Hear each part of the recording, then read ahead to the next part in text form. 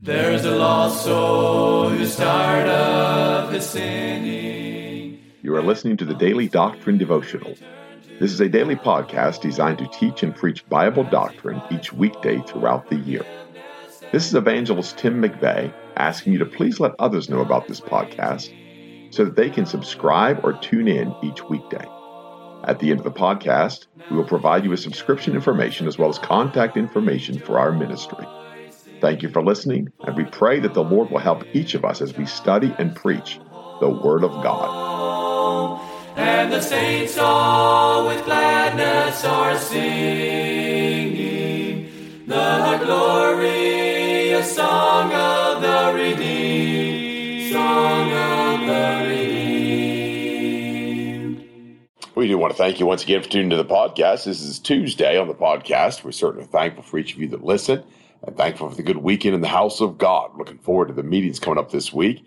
That's at the Grace Bible Independent Baptist Church in Shingle House, Pennsylvania. We'll be there all day on Sunday, 6 o'clock Sunday night, and then 7 o'clock each evening, Monday through Friday. And this will be the second year we've had spring revival there in Shingle House. I'm looking forward to what the Lord is going to do. And then let me go ahead and make an announcement of considering following that also. But Lord willing, about a week later, we'll be heading up north, and we'll be in two different places in Maine, over on the coast, mid-coast, right around Mount Desert Island. And then we'll be heading to Vermont for a week. And so if you're anywhere in the Vermont, Maine area, look us up. We're glad to see you.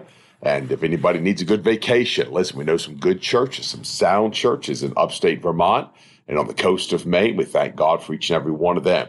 And so we began a very busy summer. I'm going to try to keep up with the podcast, but we'll just see what the Lord will do with that. May have some guest preachers on the podcast, and they've always been a blessing. Thank God for the men that have filled in for us different times and been able to speak on the podcast. What a blessing it is to have men of God that are able to preach the Word of God and preach sound doctrine, daily doctrine devotional. That's why we did this. It's just about a 15-minute daily punch of doctrine, something to help your soul, something to feed you, and something to start your day. And I realize a lot of folks used to listen to Christian radio, but that's few and far between today. Maybe 40 to 50 good stations in the entire country. And a lot of that, and I'll be honest with you, we'll label it what it is. A lot of what they preach on there is 1, 2, 3, repeat after me. They'll use the words repent. They'll use the words turn. They'll use all the right terminologies, born again. But what they do then is they get to the end of it and they offer somebody a lifeline that is not Jesus Christ. They offer them an fire escape out of hell. They offer a ticket to damnation, and they do not offer them the opportunity to repent. And my friend, may God help us. That's the day in which we're in. So even the good radio stations, there's many men on there. I've heard some that pray, they don't even pray in Jesus' name. People say, you get up in arms about that? Well, when it's over and over again, they pray something like this: Dear God, help us, amen. I got a problem with that.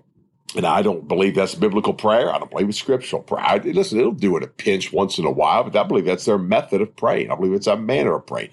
Non-offensive, and they don't want to be offensive to anyone.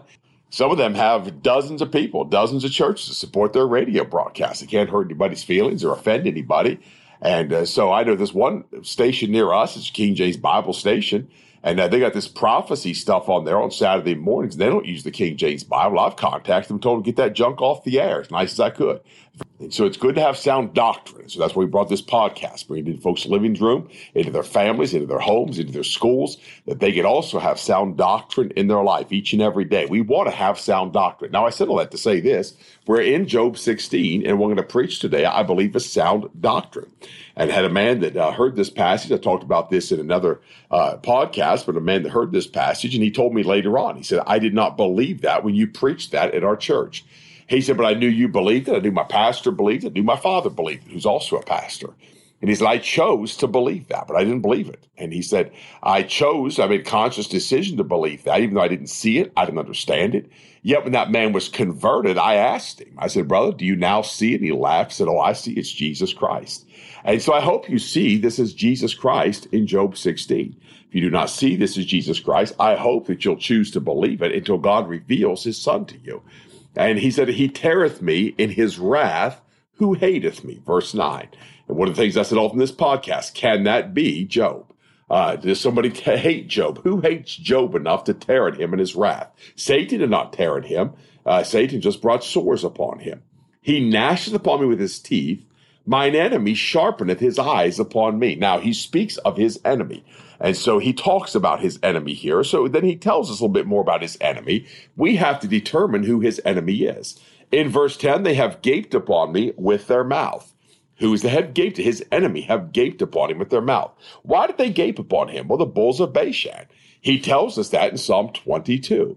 They've compassed him about. Those bulls of Bashan have compassed Jesus Christ on the cross of Calvary. They have gone around him. They want to destroy him. They want to hurt him.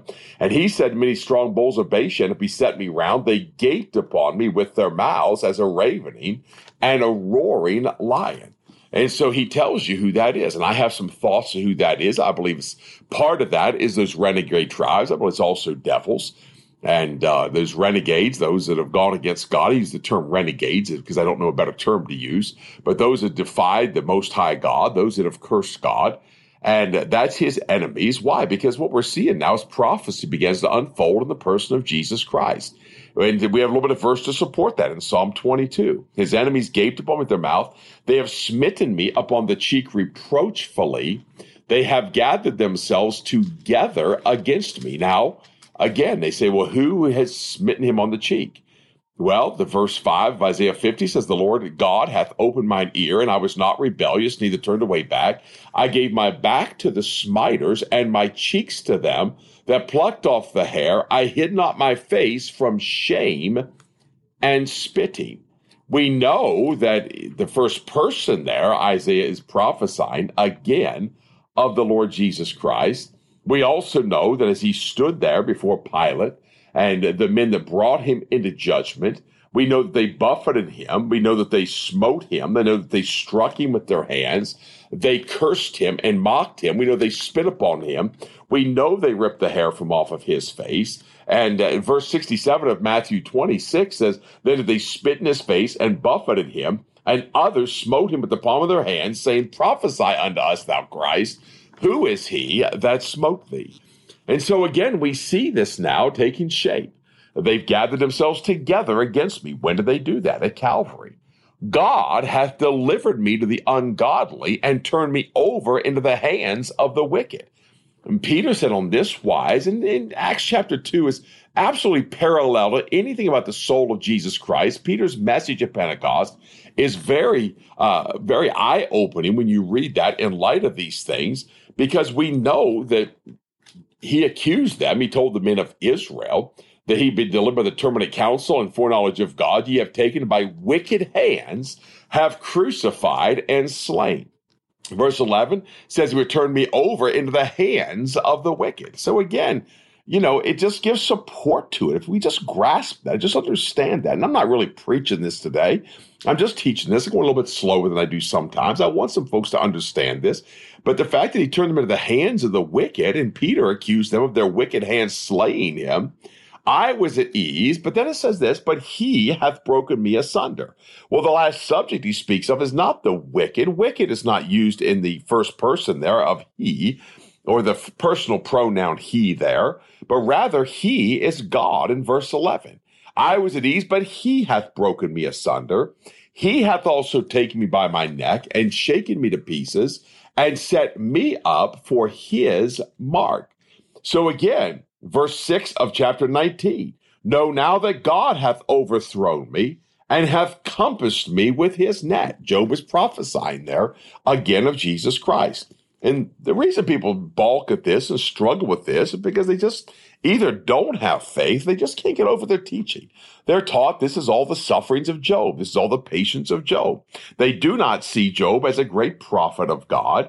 But who else would take him by the neck, shake him to pieces, set me up for his mark? This has not happened to Job. This has not happened to anybody except for Jesus Christ, because God has not done this. God will set the wicked up for his mark. God will destroy the wicked. We know there is a day coming. But let me give you another verse here. And this is in verse 12 of Psalm 21. Therefore shalt thou make them turn their back when thou shalt make ready thine arrows upon thy strings against the face of them. Be thou exalted, Lord, in thine own strength. So will we sing and praise thy power. So we know the Lord has arrows. We know he has them upon his strings. But then we see in verse 13, his archers compass me round about. He cleaveth my reins asunder. We've talked about this many times on the podcast. I don't need to address that again. We know that there at Calvary, Jesus Christ was pierced. He was divided asunder. The soul and spirit were divided asunder. They eventually were separated from the body. He commended his spirit to the Father. His body went to the grave. His soul was made an offering for sin in hell. We've talked about that on this podcast. And doth not, but he poureth out my gall upon the ground. That's part of the soul. And that's why Isaiah 53, again, we spoke of this, but just a refresher, in case maybe you're listening for the first time. This is the refresher that we're speaking of. For it says this, yet it pleased the Lord, this is verse 10 of Isaiah 53, to bruise him. He hath put him to grief when thou shalt make his soul an offering for sin. He shall see his siege prolong his days, and the pleasure of the Lord shall prosper in his hand. He shall see of the travail of his soul and shall be satisfied. By his knowledge shall my righteous servant justify many, for he shall bear their iniquities. That's why God cleaved his soul asunder. That's why his gall was poured out. He was emptied out unto death. Even his soul was poured out. Therefore I divide him a portion with the great, and he shall divide the spoil with the strong, because he hath poured out his soul unto death. He was numbered with the transgressors, and he bare the sin of many, and made intercession for the transgressors. So that is at Calvary. We know that. We know that he's offered his soul. He's poured out at Calvary, but then his soul is made an offering for sin. And that sin offering is a burnt offering. That sin offering goes in the fire. That sin offering, the fat, the caul above the liver, the fat above the kidneys are taken, they're cleaved asunder from that carcass of that animal. They're taken to another place. He tells you they're taken to another place and they're burned. We see that in Leviticus 1, 2, 3, 4, 5. We see that through there. We see the soul, the picture is taken there. This is what he's speaking of Jesus Christ. He said, he breaketh me with breach upon breach, he runneth upon me like a giant. Why? He's God. This is his son. He's taken by the neck. He's choking him. He's choked the life. He's strangled him to death. We'll see that in another place. I have sown sackcloth upon my skin and defiled my horn in the dust. Now, again, we go back. We see Job here. We can see Job. I see Jesus Christ here. We can see Job here as well because he is in the dust. He's in this ash heap. My face is foul with weeping, and on my eyelids is the shadow of death. Again, that's why I say I see Jesus Christ there. He's a man of sorrows. He's acquainted with grief. It was with strong crying and tears that he prayed with prayers and supplications in the days of his priesthood. And so, therefore, we know that he was a man of sorrow. On my eyelids is the shadow of death, and we see that shadow of death associated with Jesus Christ, yes, even in Psalm 23. Not for any injustice in mine hands. Also, my prayer is pure. So again, we see the prophecy continuing in Jesus Christ. His prayer is pure. My prayer is not. In fact, the Apostle Paul said, I don't even know what I ought to pray for. And therefore, the Holy Ghost maketh intercession on my behalf. And I can't, the Spirit makes groaneth and utterings, things I don't even know I have need of, but yet God knows I have need of those things. But Jesus Christ's prayer is pure. O earth, cover not thou my blood, and let my cry have no place. Why is that? Because if he covers his blood, there'll be no cleansing. There'll be no washing, no regeneration. That's why he told us. He said, my righteous servant shall justify many. How does he justify them? Through the faith of Jesus Christ. And so again, it's all ties in together, and you cannot separate these verses. You can't take a chisel and drive a hammer and divide these verses and try to pick and choose which one you want to believe, which one you don't want to believe, because the words are identifiers of what he's speaking of. You must believe the words of God. It's not the overall word, although there is a marvelous thing called the Word of God, and I thank God for it, but I must believe the words of God. Many stand on the King James Bible, but they don't stand on the words of the King James Bible. Many of those people say, I love the King James Bible. I believe the King James Bible, but they don't believe the words of it. They say, well, you got to have better education. Well, you need to get a little bit of help. You need to go some Greek. You need to get some Hebrew. You need to go to James Strong, get some correction, get some dictionary correction. Again, I'm not preaching against those things. Just don't correct the Bible with them. Don't say, well, this is what the Bible really is saying. This is what the Bible really means. What God said here is what God means. Also now, behold, my witness is in heaven and my record is on high. Now, John references that, and immediately, those you in tune with Scripture, those you in love with the Word of God, we know there are three that bear witness in earth. 1 John 5 and 8, the Spirit, the water, and the blood. These three agree in one. That's the witness in earth. If we receive the witness of men, the witness of God is greater. For this is the witness of God, which he hath testified of his Son. What is the testimony of his Son? There are three that bear record in heaven, verse 7. The Father, the Word, and the Holy Ghost, and these three are one. And so when he says, behold, now my witness is in heaven, my record is on high, that is the record that God hath given us of his Son. Job is the record that God hath given us of his Son. When you get to 1 John 5, 9, you understand Jesus Christ, believe Jesus Christ. I don't think you'll have trouble seeing him in Job 16 and believing that this is Jesus Christ in Job 6. Why? Because God has given us that record. He says, my friends scorn me, but mine eye poureth out tears unto God. Oh, that one might plead for a man with God, as a man pleadeth for his neighbor. When a few years are come, then I shall go the way whence I shall not return. Job reverts back to himself, speaks of death. He's prophesied. He's in his suffering. To know Jesus Christ, to know the fellowship of his suffering. No man has ever known that fellowship of that suffering like Job. The Apostle Paul was pretty close, but I don't believe any man has known the sufferings of Job. Yeah, that's why we see the patience of Job. He spake by the Spirit of Christ concerning the blessed Son of God, the Lord Jesus Christ. Have a great day. We'll be back tomorrow, Lord willing, with chapter 17. There's a lost soul who's tired of his sinning, and he longs to return to the Lord, as he cries for forgiveness and mercy. God is waiting. You have been listening to the Daily Doctrine Podcast with Evangelist Tim McVeigh. For correspondence, please contact us through our website and someevangelists.com, and use the contact form to connect with us. You may also subscribe to the podcast through our website, or search for Daily Doctrine Evangelist Tim McVeigh on iTunes, Google Podcasts, Spotify, Audible, or Amazon. To write to us, please use our church address, which is Manasseh Community Baptist Church, 70 Back Hollow Road, Blaine, Pennsylvania, 17006. Thank you for listening, and we pray that the Lord will help each of us as we study and preach the Word of God. Don't forget to subscribe and tune in tomorrow. And remember to look up, for your redemption draweth nigh. There only was strife. Now the angels of God are rejoicing, for the promise